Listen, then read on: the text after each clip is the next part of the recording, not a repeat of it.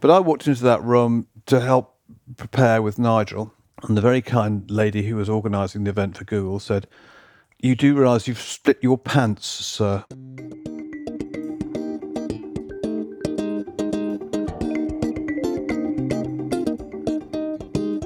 Good morning, good afternoon, and good evening. Welcome, Matthew Grant here. And if you're a regular listener, you're going to recognize that voice as Robin Merttens, but you're going to need to hang in there a little bit longer to find out what that was all about and what happened next.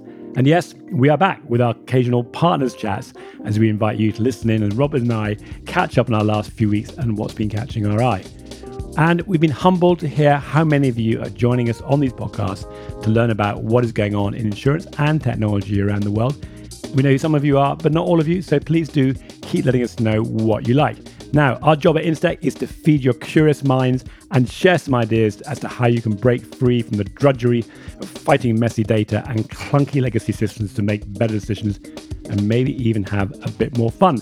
Normal service will be resumed next week with more great guests. And if you want to find out more about how we can make your day better, or just tell us you're enjoying this podcast or anything else you want to know, email hello@instech.co. You can track me down, Matthew Grant, on LinkedIn, or of course, everything you want to know, www.instech.co. Robin, it's Friday afternoon. I think they're back playing cricket again. It's a test match. What are you doing talking to me? Well, that's a really good question. And I can't pretend it isn't. Score isn't on in the background. You know, the deciding test match of the series and the Crunch Ashes clash. You know, and on a Friday, English, you know, tea in a minute, a couple of hours, drinks. I mean, what's not to like? I don't know why it hasn't got international appeal, this game. Well, I was tempted to give our American friends an explanation of how a test match works, but we'll maybe save that for a podcast special or a test match special even. But let's just crack on. I was pleased for Carbon Underwriting, which is a really nice business, which is partly sort of MGA focused, managing MGAs better, part Lloyd's Syndicate. They've got some investment from the PE houses to accelerate what they're doing. I think that's a vindication of a model which is part innovative and part deeply embedded in the old world. And it's, to your point, it's not always the most exciting area of innovation, but they're kind of figuring out the problems the industry wants solved. Often they've got people come from an insurance background, they get some clients and get some revenue, and then they go out and raise some money. So we've seen that with people like Send, HX, as a whole category of companies coming into that stage. What's been sort of the most interesting area for you in the last couple of weeks in the broader innovation area? I think a big one for us, taking up a good deal of time, which I like, is the whole question of ecosystems. I don't mean ecosystems. I know it's an overused word, but partner finding. And I think when we started, we did a lot of work trying to find early stage businesses investments. I think we've done a lot of work and still do trying to find scale up businesses, their capacity. I think if you look at what we're doing now, what we're being asked to do, then the focus of the attention has moved towards tech companies, finding other tech companies to play nicely with. That works in the admin systems area particularly well. So all the policy admin system providers are all working on ecosystem models, all looking for services that they don't provide themselves that they can plug in. There's a very defined claims ecosystem play these days. Claims ecosystems has huge levels of interdependency between the various services, and a lot of work's gone into ensuring that a smooth and a smart conjoining of the various dependent parts of the claims community, which I really like. And then the search, which will never go away, is for good sources of data to feed into ecosystems. Are there new data systems, new data providers that you've seen?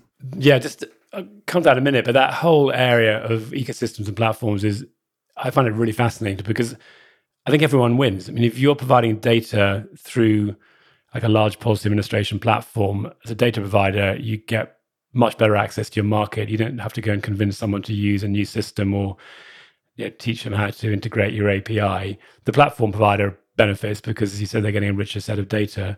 And people can go through multiple channels. So insurers benefit, of course, because it's much easier for them to access the information. I mean, an example of someone we've been talking to recently is Overstone with Harco van den Over, who started this up and had a background in art. Before that, he was in banking. And so he came from banking into the art world, built a tool to be able to assess asset value for those investing in art, institutions investing in art, and then realized that insurers had an application for it.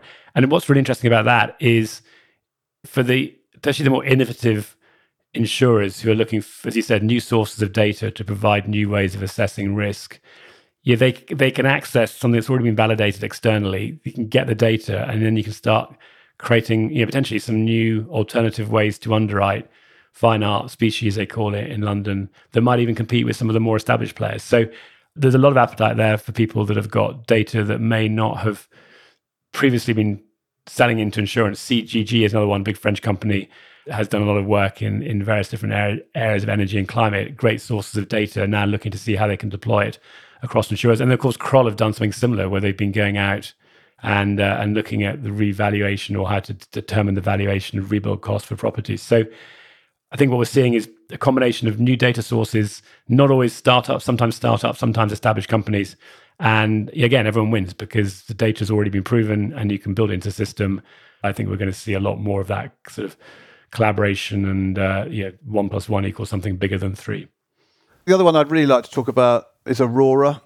Aurora is a newcomer in the sense that it's just launched. The technology has been in development for several years. It's the best of the new SME platforms I've seen. SME has been long talked about as the next natural stopping point for the increasing levels of digitization that have gone on in retail. They've never really seeped out into the commercial world at all. And the whole community is, I think, interested in finding smarter ways of underwriting this and perhaps some ways to disrupt the existing distribution chain. This is the most complex, best thought out technology I've seen. It's up and running. He's got a fantastic array of capacity providers to back it. He's got Munich Re, AXA, partnerships with WTW, Swiss Re. It feels and looks good to me, and I think it'll be a welcome addition to the SME platform space. I'm incredibly proud of the carbon report that we've just put out, which is a sort of beginner's guide to carbon offsetting and carbon neutrality, written by Ali Smedley, who's our senior researcher. Some people just have a gift for writing about complex issues and making them simpler. That was something that needed to be written about. We've helped a lot of people understand that space a bit better and the importance of it and the importance of the role that the insurance industry has to play. That's proper education. Yeah, and of course that whole space, carbon, I mean, probably more of the E for the environmental of the ESG space, there's a lot going on there. I mean, and it generated a lot of different views on that. So there are people that believe that carbon credits are the ultimate evil because companies can, some people's view, get away with not reducing their carbon. I mean, the reality is it just creates some space to be able to go and do that. It's fascinating learning about, some of the challenges. You might be able to invest in forestry to do your carbon offsets, but then what happens if the trees burn down? And of course, there's fraud entering into that space as well. But yeah, Ali did a great job. She also, Robin, you and I think we do reasonably well when we post something on LinkedIn and write an article. But Ali has she's way ahead. I think she got something like 35,000 engagements with her LinkedIn article and some really good discussions going back and forward in the comment. And also for those that don't like reading 60-page reports, which I guess Robin includes you and I, thank you, Ali, for making that a little bit shorter so that Robin and I could read it and absorb it and learn about it. So there's a 6-minute podcast version from last week, and there's also the report you can download from the website. And Robin, I did want to come back actually, just you mentioned the SME space. We had Ed McGough from Join Insurance in the office this week, and a really interesting organization that it's basically came out of Blackboard, which is an AIG-sponsored initiative. And one of the things he was pointing out was how, as they looked at what brokers want to do when they're providing submissions into MGAs, and this is a question I've always sort of tried to understand, is if you're building an MGA or even an insurance company, how do you make it easy for the brokers to be able to go and enter information? As you can understand, brokers don't want to have multiple portals to enter data. They actually don't even particularly want one single portal, which we could also debate about. But the reality is, what they found at Join was underwriters just want to send emails. And that's more like the Victorian equivalent of sending a postcard saying, I'm here. And so they built a tool that extracts data from emails. Send has done the same, Send Technologies. And you've got your phrase about the digital lipstick on the pig. I just wonder if should we be allowing, is that okay these days? We have to accept that's just the reality, and we're never going to come up with a totally new technology solution, or are you still fighting that battle to get things sorted out right at the origins? It's very much the same issue that you just identified in the carbon economy space. Are voluntary carbon credits, the great evil, or do they, because they discourage investment? This is exactly the same issue. The easier you make it for people not to do what they really need to do, which is go digital from the outset, then the longer you prolong the pain. It's indisputably right that brokers simply want to send emails. I mean, they want ultimately to preserve their place in the value chain, and understandably, because I'm exactly the same, want to do as little work as possible and get as maximum amount of reward for it. That's sort of human nature. But that is a religious war that goes on now. Do you encourage digital trading and digital adoption by making it easy and get partial reward, or do you try and be more purist about it, go the whole hog? This is an article I wrote earlier in the month about, do you go data first or do you go document first? Ultimately, it's still predominantly documents or emails that we turn into data rather than originating things in data. Ultimately, if it's moving us slowly along the journey, it's fine by me. But it'd be too late for me by the time we finally get there at this pace. The reality is, you see this on the technology offerings, if a solution is not, and they sometimes say it's 10 times better, people just don't switch. I mean, at some point, of course, they're forced to switch, they will switch, but sort of voluntarily switch. And then, of course, you've got this whole technology adoption curve where you get the early adopters who are literally on the bleeding edge, love new technology, will kind of work at it. And then you get the other extreme, you get the late majority who basically say, well, let everybody else figure it out. And once you've all figured it out and made it nice and easy to use, I'll come on board. And you can't avoid that. You can move through it more quickly by well-designed technology, but you shouldn't give up on it. I think that's a neat link to our recent event with the risk managers and the chance we had to bring the risk managers and the insurtech community together. And I thought the key features of that was that slightly the same clash. And, you have the likes of Alison Gwynlaven there from Google. They're not hamstrung by legacy.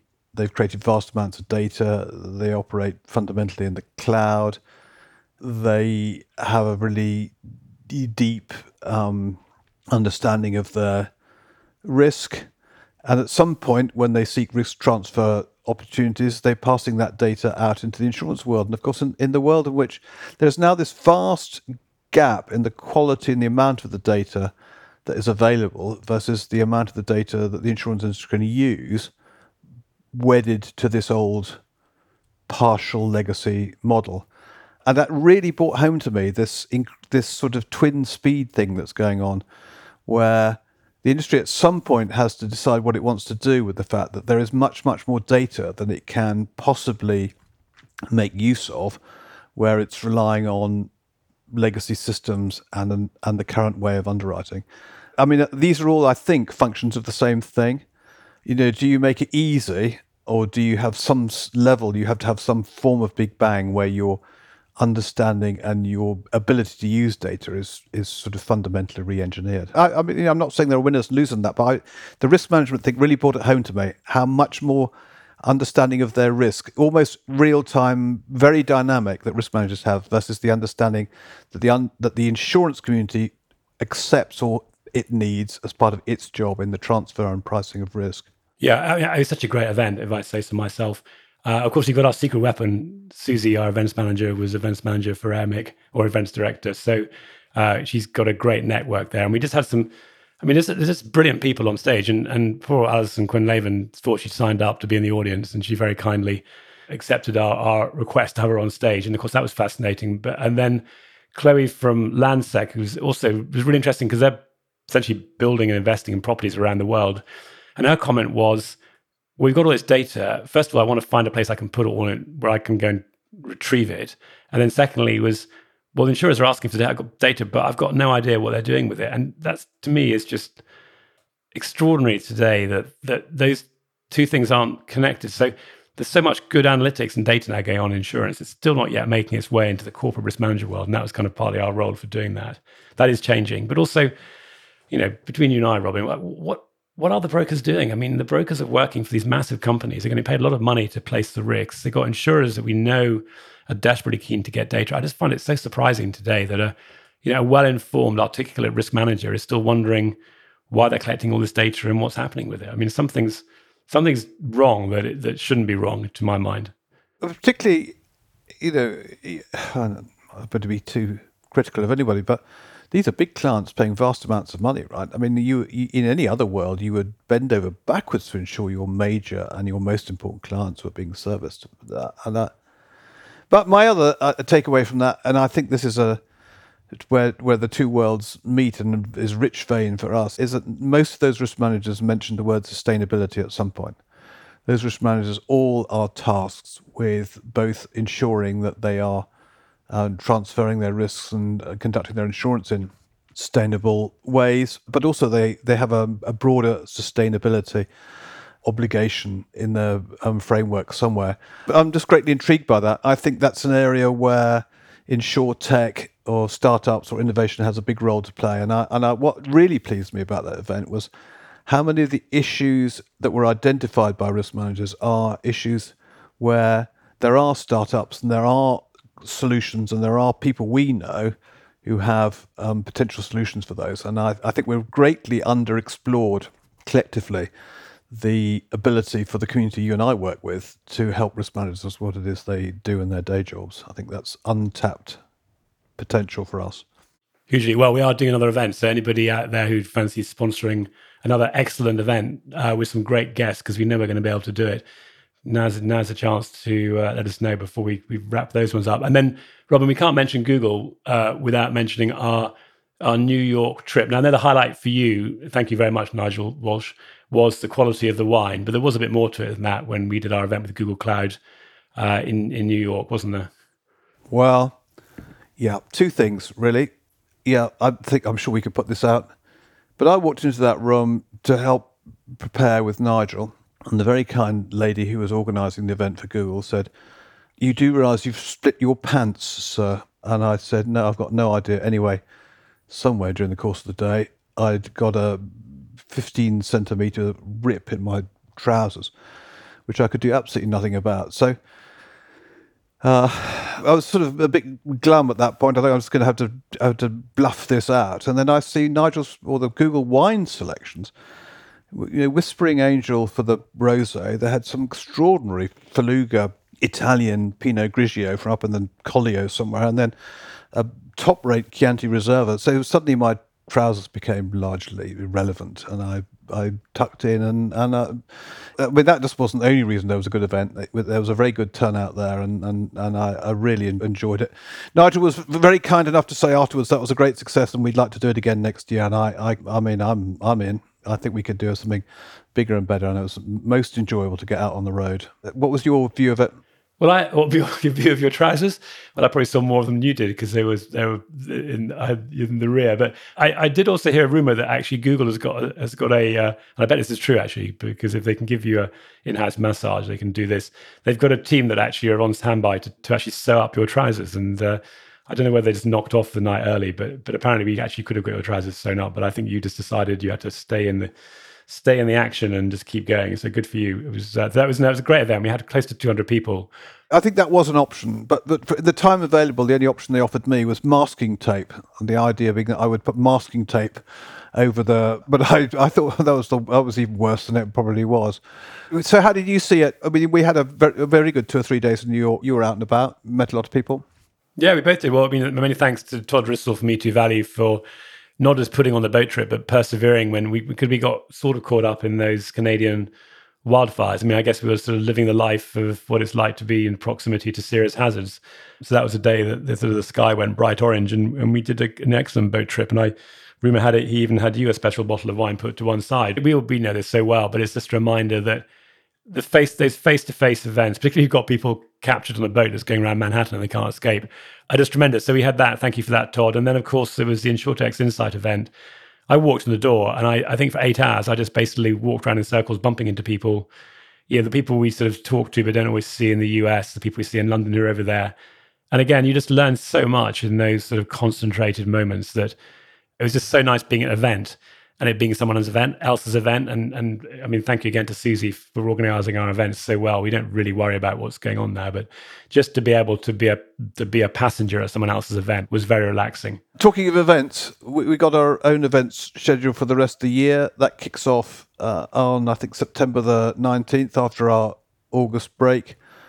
You're organising that one. What's on the agenda? Who's sponsoring? What can we expect? Well, it's going to be another great event, of course. And thank you to Saitora and Juan de Castro for that. So, guys, going to be all sorts of stuff. So we're going to be doing a live podcast for Saitora.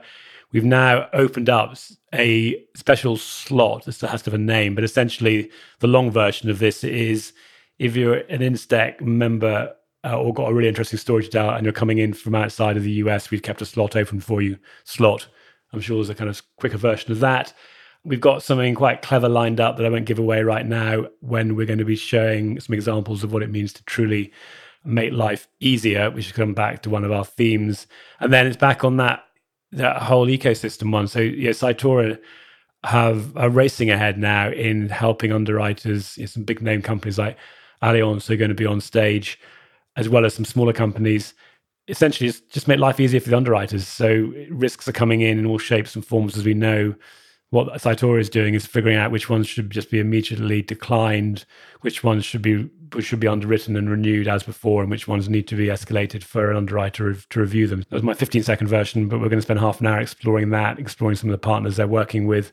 And then I think, Robin, we've now basically designed a role for you, which seems to work really well, which is sort of Robin's wrap-up with some industry figure. So we bring somebody along to reflect on what we've learned today, and actually, because it's you, give us a bit of honesty around it and just remind us that sometimes things aren't always easy as they might be. And so it's coming together very nicely, and definitely recommend that for anybody that wants to come along. 4:30, doors open. You can get away anytime, but you can join us through until 7 o'clock or 8 o'clock or even later in the evening if you want to hang around and meet everybody. I think if I was to identify the two things that are the hottest topics in all our conversations with our members, then the topic for that event is the second. I'll come to the top topic in a minute.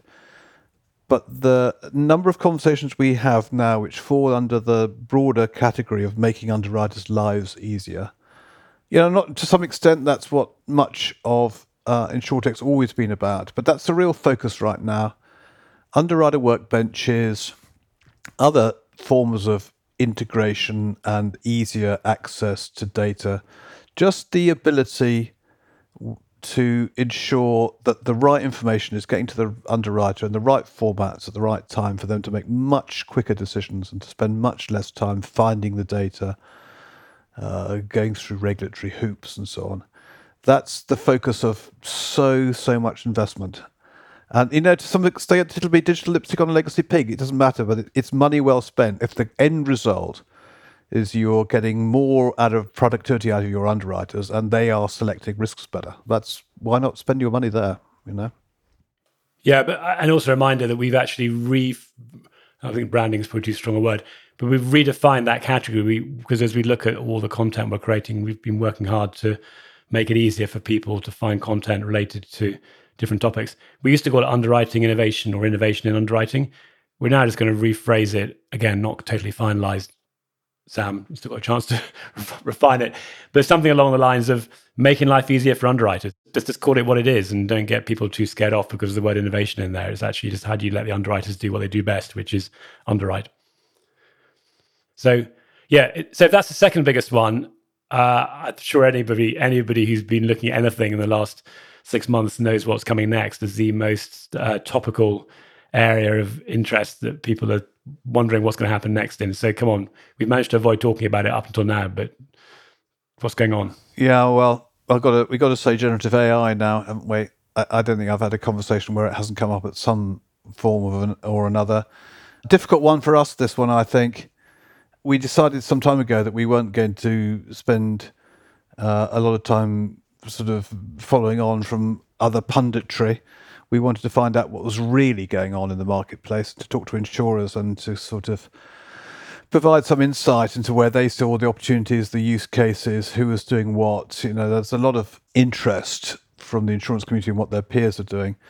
But that's proved really tough. I mean, it seems to my analysis, trite that it is that the insurer world falls into two camps.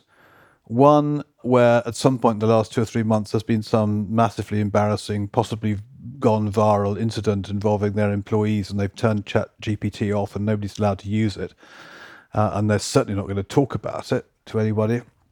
The other end of the spectrum, insurers getting really excited about it, set up labs, provided very intelligent people with decent budgets to go and work out how it's going to increase productivity in their businesses. And they see, understandably, huge differentiation, competitive advantage from it. And the last thing they're going to do is tell us in any detail how they are using it and what benefits they're getting from it. So it's an area where it's quite difficult to do what the role that we like to play, which is to sort of find out what's going on and play that back to the community, to the general good. This is an area which I think we're finding harder to provide intelligence about than anything else for a while.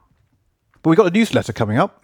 So yes, it's hard to tell people what's going on, but even just what you said is quite important. I mean, I was talking to somebody the other day who works for an insurance company that's essentially banned the use of Chat GPT at work, and he said for him it's a disaster because in his role he's researching into catastrophes, and it's so critical, and he just can't do his job now. He feels like he's got one hand tied behind his back. And there's a few things I'm seeing. So one is that I feel that one of the use cases that's really strong for generative AI is when you pointed at your own data or data people there's different things like behind a walled garden, or it's your curated data. So you're not exposed to all the kind of the craziness and hallucinations that go on if you go everything that's out there, and that's a little bit safer. So I think that's one thing we're seeing, and I think it's a bit safer for insurers in there. And I also just would recommend anybody that wants to test out really to look at and personally how can you benefit from it. And one example I've been looking at is from coding. I last did coding about 35 years ago, and I did my engineering degree, but I've been just poking around with Python code to see what really happens. It's quite extraordinary what Chat GPT can do with code, and I was quite humbled because I always thought I'd listened to a program that does something as important in life as generating a random number and you've got to guess it. And it was like 40 lines of code, and I said to Chat GPT, it got stuck, and I said, "What do you think? Why have I gone wrong?" And it came back, and Chat GPT said, "Well, first of all, I'm going to refactor it," which basically means rewrite it, and it wrote it in 2 lines. And then it fixed it and it worked. So it's completely different than thinking about university students creating essays or other things. It's a completely different application, and it is quite extraordinary how that works. And you can see how that whole world of data science and people that charging vast amounts of money to be data scientists, they've got to move fast because there's a whole new area coming, isn't there, Ron, which we've been talking about, of skills now when you're using Chat GPT. So just for anybody looking at their next career, what would you recommend them to do if they're starting to get their generative AI or Chat GPT skills? I mean, this may be a broadly used expression, but I heard it only a couple of weeks ago. I really like it. People are calling what the sort of public use, the students doing their essays, as pop GPT. A sort of that's sort of popular usage, sort of in the same way as pop music is, fashionable, broad appeal. I think it takes so much of the potential. It detracts from what's really going on. I mean, internally we're now building, really cool things. I'm watching Henry at work building bots that will help us keep our database up to date and so on. I can't help thinking that the whole thing turns around learning the quality of prompt and you're going to have to do this. Prompt engineering. Don't you need to? Ultimately, everybody is trying to work out what's the right question to ask, and therefore, and how you ask that question in a way that you can get the bots to properly understand. Isn't that what we're learning now? I don't know. I feel like that's where we are internally. I mean, absolutely. So, and actually, it's also a good test of how good they are because. And actually, what's quite clever with ChatGPT is it remembers what questions you've asked before, so it'll refer back to your question, and you can be quite rude to it, and but you have to give it examples. It's like teaching a really, really bright, 7 or 8 year old. You have to say, this is how I want it to look. Tell me, and it will still get it wrong. So, that is the skill of the future: is how do you upload data? How do you ask it intelligent questions? How do you filter out the stuff that's not true? What's interesting is ChatGPT 4 or ChatGPT Plus. I think if you're going to if you're accessing it as a normal person, is it can now handle data as well. So the big difference, and this is where I think it's also particularly exciting, is up until now it's sort of been creating words, but now you can point it, and this is something that Inverse are doing. You could point your version of generative AI, which might be ChatGPT or something else, at, for example, a company's annual report, and you can ask it to go and come back and give you a report on, for example, what was the compound annual growth rate over 5 years for revenue, and it'll actually go and find the data and create a graph for you, which is a whole different way of thinking about things. And we know from doing our reports, people really want to have the data. You and I were around when the internet boom happened, and we were probably both as cynical as each other when you go, I know this is going to be great, but a lot of these ideas are rubbish and they're being overfunded. And I think that's what's happening just now. It's a really good idea, but you've got to be really quite thoughtful about how fast things move and what you back and what you get back, because a lot of it's going to be nonsense. Yes, there's some nonsense and there's some stuff that is searingly brilliant. Thank you for Ruth Polyblank for this. She sent it to me yesterday. She asked ChatGPT, what is the value and stroke benefits of an Intertech membership? And this is slightly paraphrased what it says. So this is what it says. Being a member of the Intertech community can bring numerous benefits and opportunities. The community consists of individuals, startups, established insurance companies, technology providers, investors, and other stakeholders focused on leveraging technology to innovate and transform the insurance industry. Here are some of the key values of being a part of the community: innovation network, knowledge sharing, problem solving, industry exposure, thought leadership, regulatory insights, adoption of new technologies, and a positive impact. And this is the best bit. This is my message to you all. Finishes by saying, remember that the value you derive from being a member of the Intertech community largely depends on your level of engagement and active participation. It's not just about being a passive observer, but actively contributing and collaborating with others to drive meaningful change in the insurance industry. ChatGPT, absolute genius, nailed it. I don't know, someone's been training. You've probably been training it, have you, for hours, so it comes up with the right answer. Don't need to. That's brilliant. I mean, it's been listening to all the podcasts, because that's what it can do. And that's, you just have to listen to the end of everybody else's podcast, and that's virtually what they say. So thank you, Ruth, for that. I don't think we need to do anything else. Maybe that's probably a good place to draw it to a close, Rob, and let you get back to the cricket and wrap up Friday. Tea time coming soon. Cricket, tea, cake, Friday afternoon. What's not to like? Great. I think we're done. Knock that down to 35 minutes. Take out the rubbish bits. That'll be a good podcast.